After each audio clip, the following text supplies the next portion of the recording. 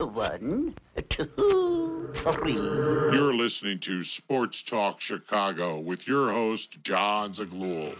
John, I am fantastic. Thank you for having me. You got an awesome voice, man, and that was a terrific intro. You're like a pro's pro. You know, that was the first time somebody ever said that, John. No, you're the first person to ever say anything like that. That's very interesting. You got it, John. Anything for a fellow Chicago guy. Well, what a great question. That's a great question. Nobody's actually asked me that. I like it. What a great question. I never heard that before. Chase Utley is what? You're saying he's not a Hall of Fame candidate? You know, it's funny. You may be the only person that I've heard make that connection. Thank you, John, for having me. I'm doing great. By the way, you have an outstanding voice. I'm not sure about your face because I haven't met you, but your voice is great. You're doing a much better job than I ever did. You've had some heavy hitters guests on too, man. So keep up the good work. But it's good to be with you, and I'm ready to talk sports.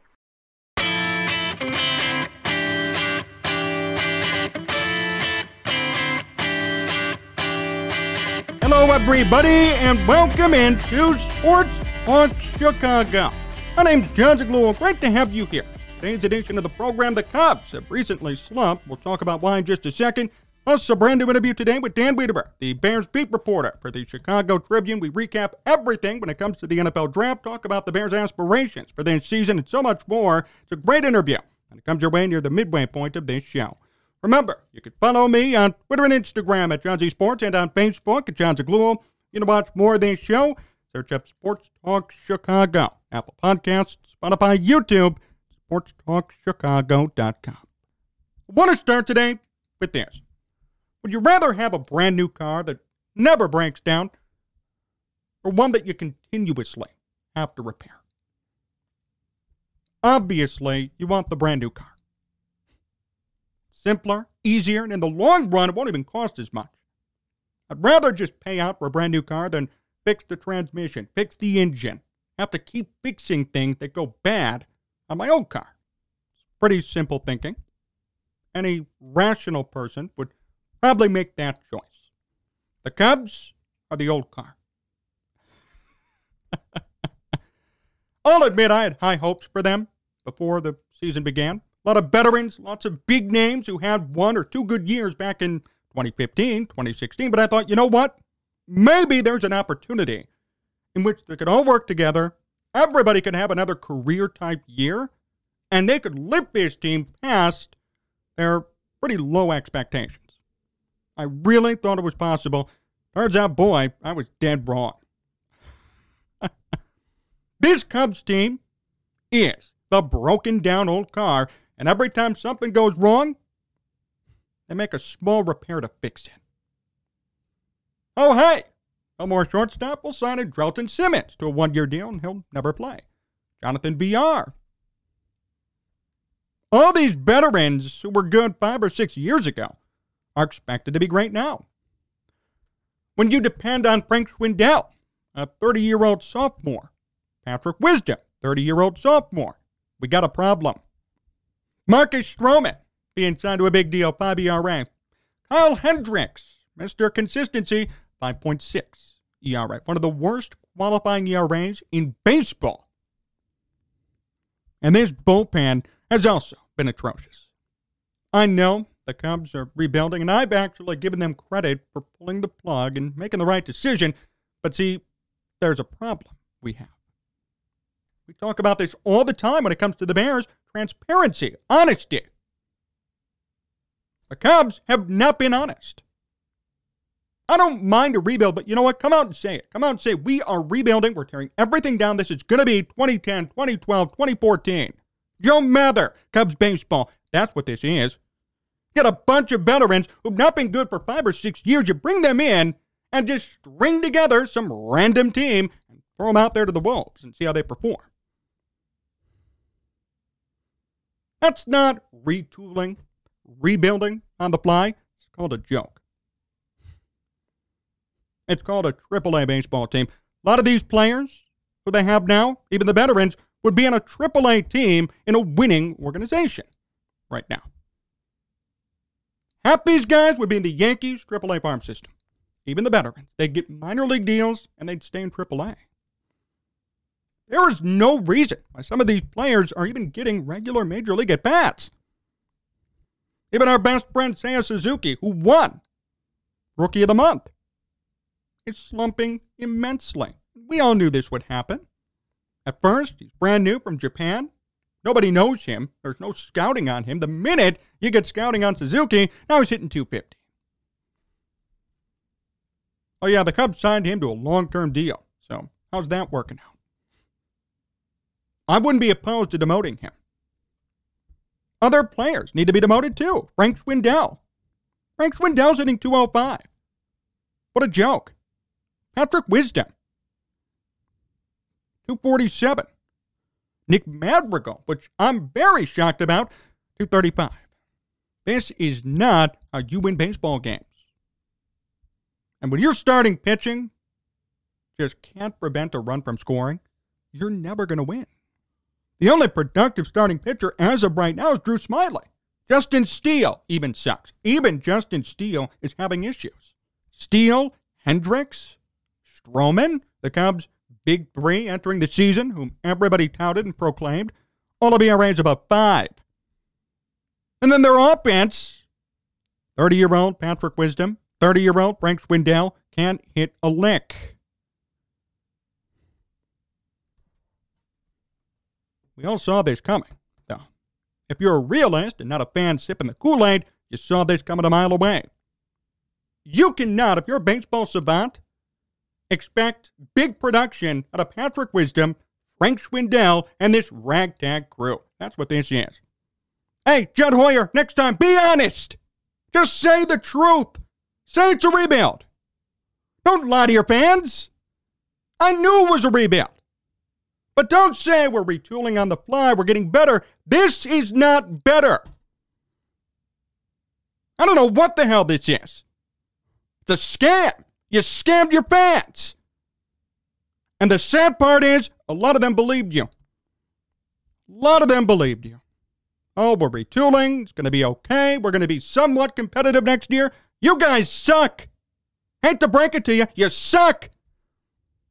Why am I watching two 30-year-old sophomores being the best hitters in your lineup? They're hitting .220. Why am I watching a big free agent signing put up a 5 ERA? Young pitchers putting up 5 ERAs. The bullpen having issues. There is not one functioning piece on this Cubs team today. Not one. And all the guys who you touted from last year are not performing. I get it. It's early. I don't want to overreact, but this is the truth here. Look at the numbers. You got guys who you convinced us to believe in who cannot even hit a lick.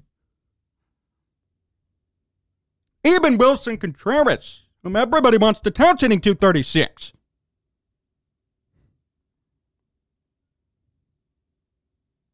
This is not acceptable. You need to understand that. Don't be telling people it's a retool on the fly when this is 2013, 2014 Cubs baseball. That's exactly what it is. Look, in 2013, 2014, everybody knew rebuild. There was no retooling. There was no expectations or competition. It was 100 losses guaranteed. And this team right now, if they play like this, 100 losses guaranteed. See, it's not as harsh. They're not the Reds. They're not 3-21, the Cubs. I mean, they're playing 9-15, 9-16 baseball, but still, they deserve criticism for the way they've handled this entire situation. Be honest. Not that hard. I'm all about honesty. I'd rather the Cubs be honest and say, you know what? We are not going to be good next year. All these signings we're making are just to fill roster spots. None of them may work out.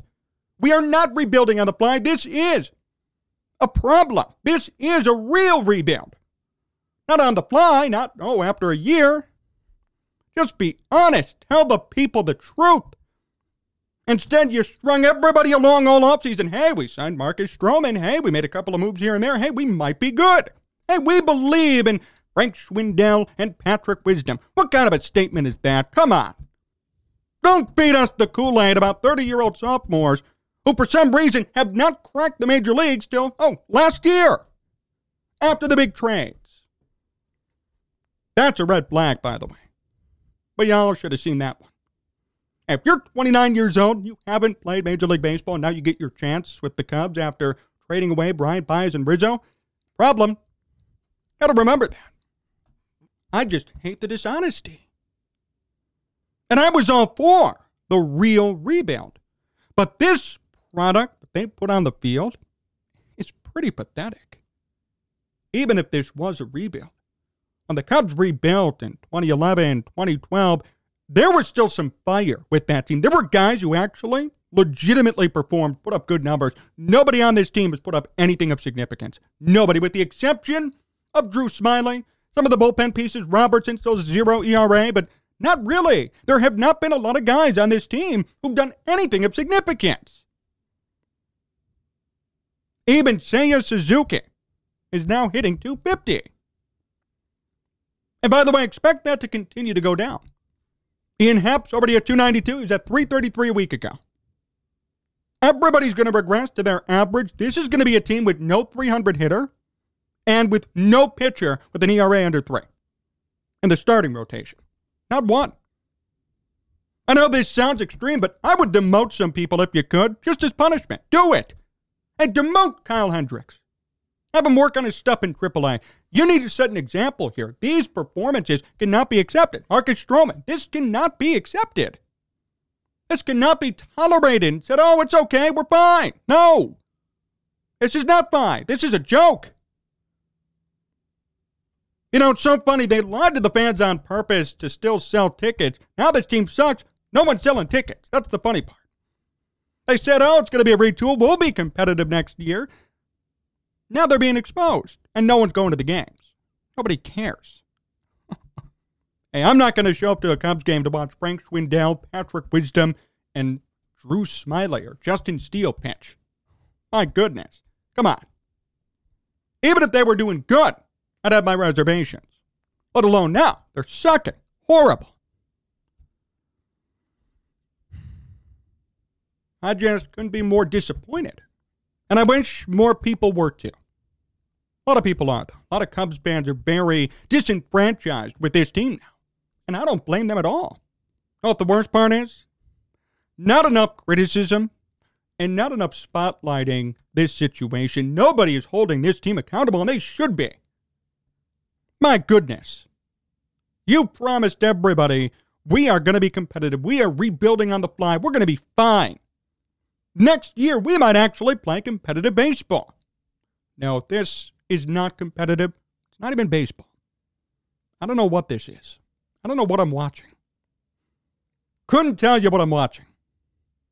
I'm watching beer league softball.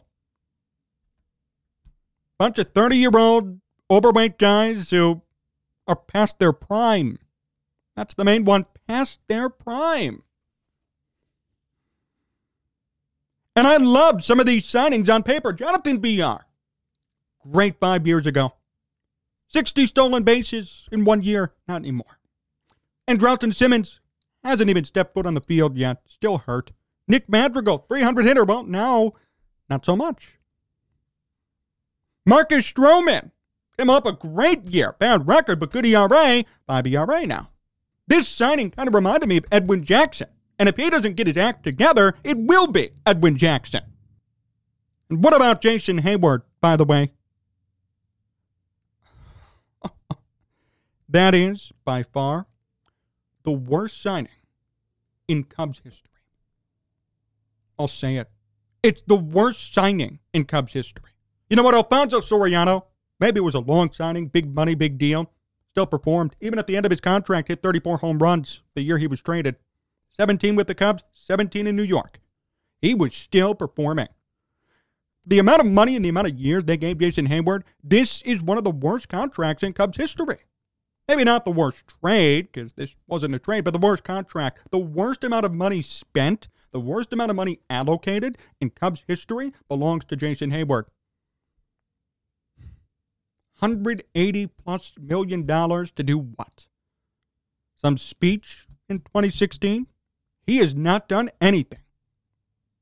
If you recall and remember, the reason why the Cubs signed him is because he hit .292 with 11 home runs and served as the leadoff man for the Cardinals the year before. They brought him in for that reason. To hit, not just for defense.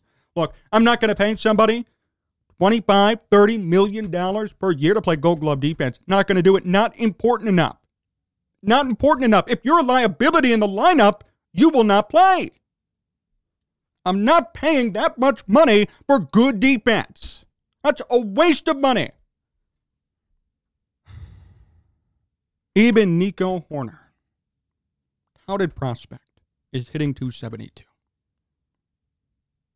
I don't know what to say about this team. I'm greatly disappointed, but even more disappointed in ownership and management. And I applauded their decision-making last year because it was right. It was the time to do it. And if you look at all them and all the guys who were traded, Bryant is horrible. He has no home runs. He's playing in Colorado. That's a big problem, big red flag. How are you not hitting at least one home run and you play in Colorado? Rizzo's doing well for now, but I know that streak and that hot start's going to come crashing down. And Baez is fine, but he was hurt. At the end of the day, it was not worth the Cubs paying or shelling out close to $500 million for those three players. I applauded the move. I liked it. We're moving on. That's fine. But from there, they handled this horribly. They lied to fans. They were dishonest. They promised things they couldn't promise. And now we sit here today and we're watching AAA baseball.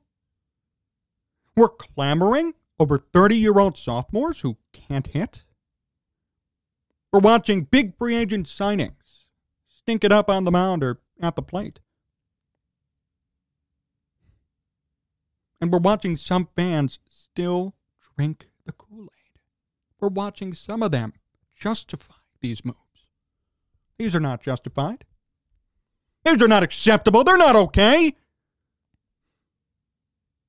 I know a lot of you watch me for my Bears content. This applies as well to the Cubs. Hold your teams accountable. Question. Publicly question. Rant, roast, whatever you have to do. This is not acceptable. Really think about the legendary status of the Cubs organization. And they're much more legendary than the Bears. They've been around since the 1870s.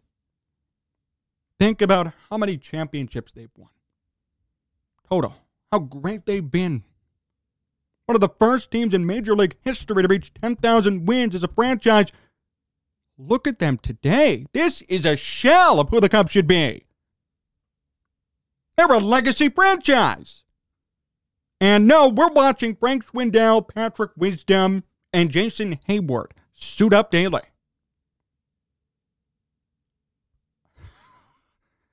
Mind-boggling. And the worst part is they promise good stuff. They promise good things. I'm not going to blame this on the players. This is management too. Look at the moves they made this offseason. Oh, but hey, they spent money on Marcus Stroman. Who cares? That was a stupid waste of money. And I'm not saying they should have signed Carlos Correa. They should have spent a lot of money. You have to do this the right way. If you're going to say rebuild, commit to it. Get rid of these big salaries and tell everybody we need a couple of years and be honest. But instead, there was some rebuilding, some not, some retooling on the fly, some not. They were right down the middle. They were never honest with anybody. And now look at the end result. It's a bunch of BS. I don't know what we're watching. They claim they're going to be competitive, yet this is clearly a rebuild, yet they made big signings this offseason to an extent, paid out a lot of money for guys who aren't performing on top of it. I don't know what this is. I don't know what we're watching. No idea what we're watching. I do know this, though. This is mediocre and this is crap, and Cubs fans shouldn't put up with it. That I do know. It's up to you to get the word out and spread it. Think about how historic this Cubs franchise is, and then what they're putting on the field for you. That's an insult to you. They lied to you. They patronized you. Yes, they did. And this is the thanks you're going to get. Come on. I'm just so fired up about this because I'm sick of the lying from them. Look, some Cubs fans were even pissed last year about all these trades for Bryant Byes and Rizzo. Now you see this, you must be even more pissed. At least at that point I understood it. But this I don't get. I really don't get this at all. Everybody's good friend Theo Epstein left his team in ruins. Now Jed Hoyer's trying to pick up the pieces. He's handcuffed by Tom Ricketts. And yet Hoyer did spend money on the wrong people. Seiya Suzuki, Marcus Stroman, not sure how that's going to work out. Seriously, not working out too well now, either. Suzuki, yes, but he's been slumping, and Stroman, not at all. Never. I don't know. You got to hope for something better to come along for this team, but right now, I'm not buying anything. This is a train wreck. And for the sake of Cubs fans, I hope it gets improved. You deserve better than this. What a joke. What a scam. And all I can say at this point is brace yourselves. It's only going to get worse from here. More to come here on Sports Talk Chicago. My interview with Dan Wiederer comes up next, so stay tuned.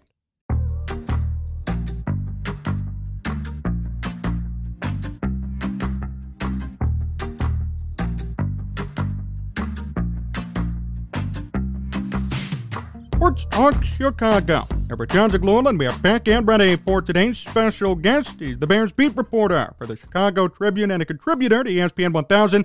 Please welcome Dan Wiederer to the program. Dan, it's great to have you on. How are you? John, good to see you again. I'm doing great. How are you? I'm doing great. Thanks for being here. What was your take on this entire draft weekend for the Bears, first off? Well, first of all, Saturday afternoon was busy at Hallis Hall because you woke up thinking that the Bears were going to maybe select 3 players, maybe be able to work a trade or 2 and get 4 or 5, and they wound up with 8, right? And they fill out their draft class with an 11-player draft class. And I do give Ryan Poles credit for being resourceful, right? For being creative, for being able to multiply the swings that he got to take in this draft. Now, everyone always asks, did they get anybody good? And my answer is, I don't know. We'll know in 3 years, right? That's how it works with the draft. You look at some of the potential of these guys, you say, okay, it's there. But math also tells us that most of the time it doesn't work out. And I think in one of the columns I wrote earlier this week, that of the last 72 players the Bears had drafted before in a 10-year span from 2008 to 2017, only 16 of those 72 played a 5th season with the team. So you do the percentage math on that. You see how the pie chart shakes out. 4 or 5 years from now, all these guys that we're going to be talking about today will look back and go, oh, yeah, I forgot about that guy, right? So that's just the way it works, and hopefully there's a diamond in the rough somewhere in here. How surprising were those first 2 defensive picks? I'd say semi-surprised. Obviously, I thought going into day 2, we've talked forever about the need on offense, right? You need Justin to have more help at the receiver position. You need him to have more help at offensive line. But I did think that the strength of the cornerback position was there. The Bears have an obvious need there with Jalen Johnson needing someone to start next to him at nickel, someone to start across from him in the outside corner. And I thought they got a good player in Washington's Kyler Gordon there. And so you don't sort of judge that harshly because it was a good player who filled a need that was rated on their board as such. Then they went with Jaquan Brisker later in the round, and you say, okay, well, that's 2 consecutive defensive backs, right, for a team that needs help in a lot of different areas. And then you look at, obviously, some of the receivers that they had a chance and passed on, right? Before the first pick that they had, they could have taken Wandale Moore or John Mechie III. When they get around to the Brisker pick, you still had Sky Moore, George Pickens, Alex Pierce on the board, and obviously some later round guys, and Jalen Tolbert, David Bell, Danny Gray, Calvin Austin, Romeo Dobbs. Those are guys that they all chose to pass on. Obviously, they addressed the receiver need in round 3 with Velus Jones. We'll see what he is. But it was a little surprising to go back-to-back defensively, and now it's all up to this coaching staff to make this front office look like geniuses by turning these guys into immediate starters and guys who can be those guys that play a 5th year in this organization. Did you prefer that strategy? I mean, the Bears obviously had a lot of opportunities for wide receivers. They passed on them for these defensive picks. Did you find that okay? Look, I'm a guy who likes the sizzle of the receiver position. And I liked going into this draft, studying the receiver position, knowing that it was a position of need for the Bears and seeing guys. Look, like you like the guys that put the ball in the end zone, right? Quarterbacks, wide receivers, running backs. You like the guys that score points for you. And so it's easy to get caught up in the sizzle of that, which I admittedly do a lot. And so I probably would have used one of those 2 picks on a receiver if it's a guy that I loved, right? And there are guys there to love. Now, listen, the front office has more background on guys' personality traits and things that we'll never know about, right? Like a lot of things you heard about George Pickens out of Georgia is maybe one of the top 3 talents in this draft at that position, but may have some character issues, some maturity issues that make him harder to bring along and be a long-term answer for you. So they'll have more of those answers. I personally would have gone for a receiver somewhere in there, but they did get one in round 3. And so this is going to be a real interesting process to see what they try to squeeze out of Velus Jones, because he's not a guy who is a traditional, real polished route runner, who is a guy who's had production at the receiver position in college to a high level. He's a guy that's got some really intriguing traits. He's really fast. He's really explosive. He's really good with the ball in his hands. But now that puts the onus on Luke Getsy to figure out how to make a role for him that works for him and then also works for Justin, because I think, as you and I talk all the time, this all circles back to Justin and positioning him to be the guy that you think he can be. Do you find the Deebo Samuel comparison accurate for Jones? So you just have to put a box around the comparison and understand what people are saying. I don't think anyone in the scouting community, anyone in the Bears organization is saying that he's the same type of talent as Deebo Samuel. Deebo Samuel's on the top shelf. Velus Jones is a well drink for right now, right? And so basically what you're looking at is the usage can be similar. You can use him out of the backfield as a wide back, as Deebo would call it. You can use him on jet sweeps. You can use him on the quick outs, right? The quick routes, the now routes that get the ball in his hands and let him use things. So in that regard, the parallels are there. But don't let anyone confuse this as this is the next Deebo Samuel, because Deebo's on a different level. At some point here in the next year, he's going to get $100 million that tell you what kind of player he is. And so that's not in Velus Jones's immediate future, but I do see the parallels in terms of skill set and the way you can use him. How concerning is the age for him? I know he's going to be 25 by first week too. I mean, that's less a concern for me at that position because you can get some mileage out of receivers. I think the Bears will spin it as, look, this guy is a guy who played at Southern Cal in Tennessee and had 6 years of experience. As many guys in this draft did, took advantage of the extra year of eligibility that COVID provided, gained experience, made himself better, and so got a year of polish, right, out of that 6th year in college and the last year at Tennessee. And so maybe that works to his advantage. The one thing you do hear about Velus Jones around the league is that maturity-wise and professional-wise, that's not going to be a problem. Like, he's going to show up at rookie minicamp this weekend. He's going to know what's expected of him. He's going to do what's expected of him. And I think there's a lot to like about a guy who's got that drive and that commitment. And now it's just how much can you squeeze out of your potential to make yourself a long-term answer. What kind of a role do you see him playing this year? That offense is wide open for guys to have leading roles, right? So if you're one of the 2 offensive playmakers that were drafted and you've got, a receiving core that really is Darnell Mooney as a returner and then Byron Pringle, Equanimous St. Brown, and maybe a Daz Newsome here or there's plenty of opportunity here for Velus Jones to carve out a leading role. I think you look back to maybe like a Tariq Cohen type when he was a rookie and a second-year guy in 17 and 18 and the kinds of things that they did with him, right? Like, one of the things that made Tariq a standout those first couple of years is they used him as a chess piece, and they were able to create matchups. And when he was at his best, they had him coming out of the backfield, getting matched up against the linebacker and catching passes. And so there's going to be opportunity for Velus to get a lot of touches in this offense. I think it's just up to him to figure out with Luke, with Justin, where he fits best. Dan Wiederer here on Sports Talk Chicago. Dan, based on what you've seen from this draft, did the Bears help out Justin Fields, would you say? Yeah, a shrug. It's another shrug emoji for me because I don't know, even though you took 4 offensive linemen on day 3, I don't know which of those guys is going to play this year, right? And we don't know if any of them are going to play this year. I think Ryan Poles made it pretty clear both Saturday evening and since the draft ended that one of his incentives in kind of loading up on the offensive line was, hey, look, at the minimum, I want to create competition. Like, if Tevin Jenkins and Larry Borom are going to be my starters at tackle, I at least want to make them work to be my starters at tackle, right? And understand that this job isn't promised to you, and you're going to have to grind your butt off in OTAs and mini camp and training camp to win that role. And so I think that was Ryan Poles' incentive, is to get that competition up there, to bring in guys that can potentially be starters. But right now, when you look at the draft class and what they did for Justin, and look, you're handcuffed at the outset because you don't have a 1st-round pick and you don't have a 4th-round pick, and so it limits some of the talent that you're able to look at. And so now it's just up to them to see what their coaching staff can squeeze out of these guys and see who can actually contribute in 2022. It'll be fascinating when we sit down in mid-January, early February and talk about what turned out with this draft class. Well, drafting only one wide receiver doesn't seem too much of a help though, right? No, it doesn't, right? Like, and I thought, hey, look, I get it. 4 swings at offensive lineman. What about 3 offensive linemen and 2 receivers, just in case you could grab a guy that could show out in camp?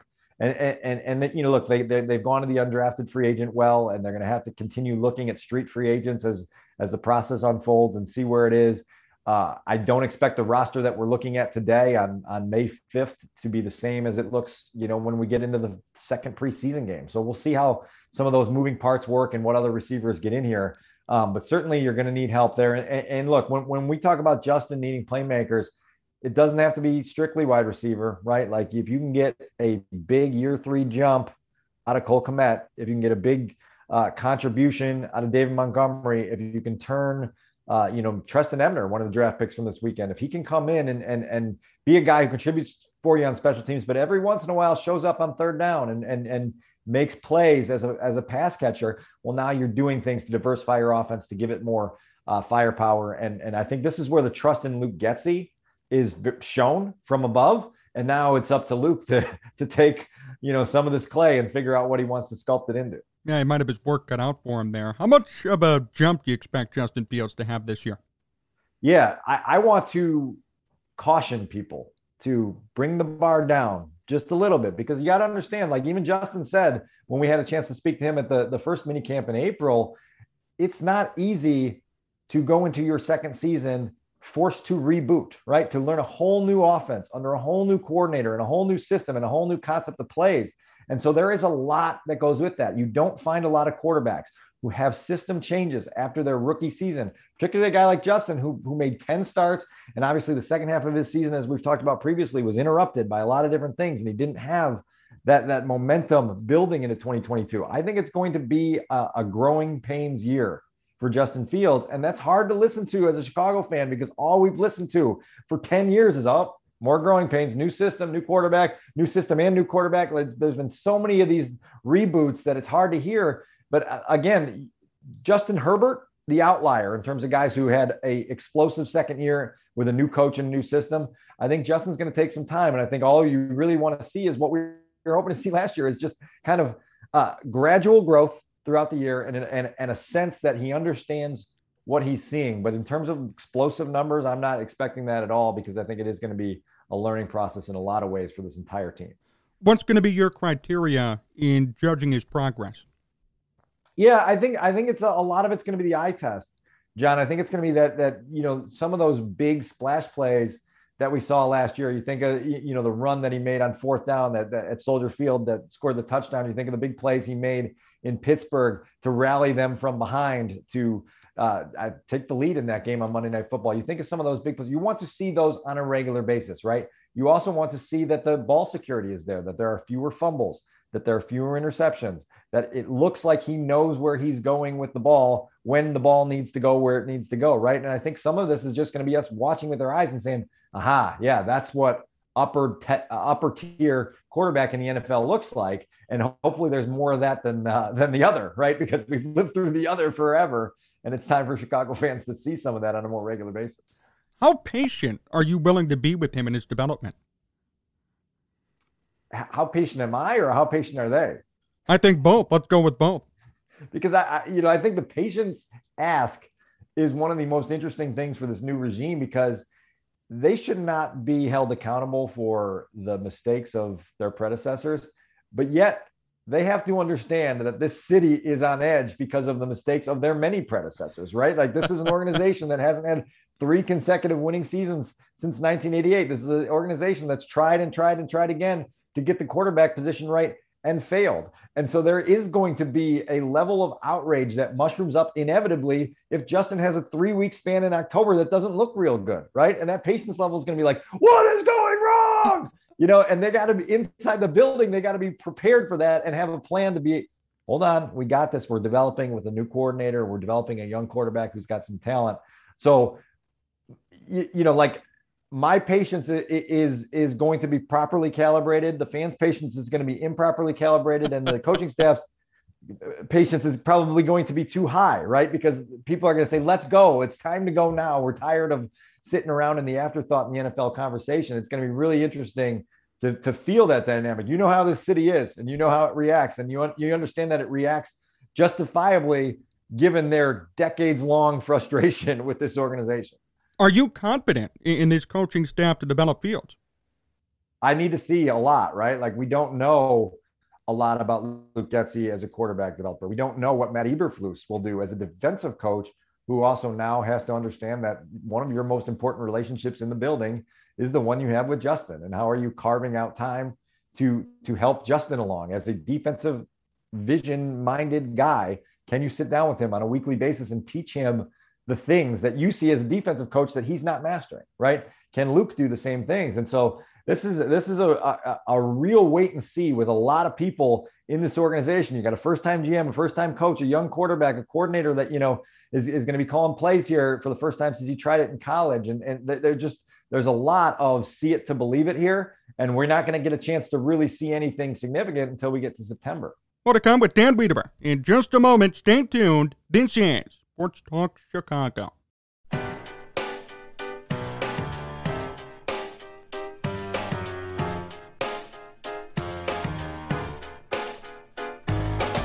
Dan Wiederer still here on Sports Talk Chicago. Dan, a few more questions before we finish up. First off, your reaction to the Nick Foles release was what? Yeah, I mean, that was honestly, John, that was a when, not if kind of situation. I think the Bears tried for months to see if they could get a taker, right? Like, hey, does anybody want Nick? Like, we'd love a 7th rounder, love a 6th, but if you give us a 7th, we'll take it. Like, just give us anything for Nick, and it didn't work out. And so, obviously they try and sign Trevor Siemian a month and a half ago, and he'll be here as Justin's backup and the guy as the veteran in that room. But I think more than anything, it's just another one of these head scratchers, John, because you remember when they went out and signed Nick to be sort of the safety net under Mitch Trubisky, and then the safety net ended up having a hole in it, right? And you went right through the safety net and hit the ground, to the point where then the relationship between Nick Foles and Matt Nagy was so strained and so untenable that they had to go then get Andy Dalton, right? And I think that's what a lot of fans in Chicago were upset about, is that you had to spend resources to go sign a veteran backup a year after you traded for a veteran backup in Nick Foles. And it's like, well, what are we doing? Why do we keep having to replace parts that we should already have in position? And so there's just it's maddening when you look back and you see the results of this organization, and then you see the number of missteps that create a resource drain, that create the failure on the field. And that's kind of what Nick represents here. Look, we'll always have the Atlanta game in 2020, right? You always have the Nick Foles beating Tom Brady and then getting snubbed on a handshake on that Thursday night the same season. Don't forget about Christmas Eve, or was it Christmas? I can't even remember anymore. But in Seattle last year, in the Snow Globe in Seattle, with Nick Foles leading that comeback win and the amazing pass to Demir Bird on the conversion to win it. Those are some high moments for Nick, but there certainly weren't enough of them. Was that the best move of draft weekend for the Bears? Had to have been, right? Well, I mean, it's just an inevitable move, honestly, and we'll see. We'll see where it goes. I mean, like, man, it's just like we just have these quarterback conversations in different forms every spring, every summer, every fall, every winter, and it's just like, I said this to somebody in the middle of April when we were talking about drafts. It's like, you would love in Chicago one season to go into like an off-season program where you're like, oh, the quarterback's position we don't really need to talk about because it's a standout starter who's been doing the same thing for 4 or 5 years, right? Like, and we just know what we're getting of. And like, what must it be like in Kansas City or Green Bay or, these other places where they just show up for OTAs and they're like, our quarterback's perfect. He's solid. We're good. They're like, we don't have to spend time talking about it, worrying about it, stressing about it. Let's just roll. And one of these days, maybe Chicago gets that luxury. And Dan, before we finish up today, last question. What's the best draft you've covered since you started covering the Bears? Help me with the parameters of that, because I like my urge is to say 2017 just because of the significance of it, just how landmark it was, right? And understanding that on the Thursday night of that draft, the Bears moved up from number 3 to number 2 to take, oh, by the way, Mitch Trubisky, right? And then even in the moment, you said, boy, this is landmark. This is momentum. It's one way or another. this pick is going to define Ryan Pace's legacy. In fact, it does, right? And it's why Ryan is no longer here, unfortunately, because it didn't work out. That had the most sizzle to it, right? Like of all the drafts I've covered, I feel like that is the one that will forever stand out. And you hope one of these years that like you have a top 10 pick, right? And you turn that top 10 pick into a perennial All-Pro and a potential Hall of Famer, right? Like that's the dream, right? And they just haven't had enough of that. Again, this draft, another one where you sit out all of Thursday night and you're just sitting there as a spectator as 32 players get picked and you go, boy, it would be nice to play in that party tonight. And then it's not there. My promise to you, Bears will have a top 10 pick in 2023. I don't know if that's a fun promise or not, but hopefully they get that swing again next year. Is it frustrating to cover mediocrity like this every year? Fair question. Is that my answer? There's my answer for you. Yes, it is frustrating to cover mediocrity like this every year because it is just a tires in the mud spinning exercise. And I've told people a lot that 2018 was an awesome year to cover. It was a thrill because that team built momentum. They believed, they won a championship. They entered January as a team that had legitimate aspirations that they could be in the Super Bowl conversation. And you thought, man, wouldn't it be fun to do this several years in a row, right? And we've never done it several years in a row, not since I've been on the beat. And again, when I go back to that stat that they haven't had 3 consecutive winning seasons since 1988, I mean, wow, right? I mean, that's the wow moment for this organization. And so I don't know how it gets turned. You've rebooted again with another GM that's got to try to get it turned. And I think Ryan Poles is doing a good job with his vision, his patience, his discipline. Now it's just a matter of taking 3-4 years to get several draft classes, several free agency classes, and have the roster exactly how you want it. Oh, by the way, got to get the quarterback right. 3 to 4 years sounds like more torture. But Dan, thank you for coming on and being on the beat and reporting about all these great things that are going on in Bears land. Really appreciate the time as always. I always enjoy the conversation. I talked there with Dan Wiederer. That'll do it for us today here on Sports Talk Chicago. Big thank you to Dan Wiederer himself, Matt Dubio, WCKG, Jim DeTalbot, Tomorrow Entertainment for making this show a success. Remember, you can follow me on Twitter and Instagram at John Z Sports and on Facebook, John Zaglua. You know, watch more of this show. Search up Sports Talk Chicago, Apple Podcasts, Spotify, YouTube, sportstalkchicago.com. Another great show comes your way tomorrow. Thank you so much for listening. Till then, stay safe. So long, everyone. No! No! Where are the turtles?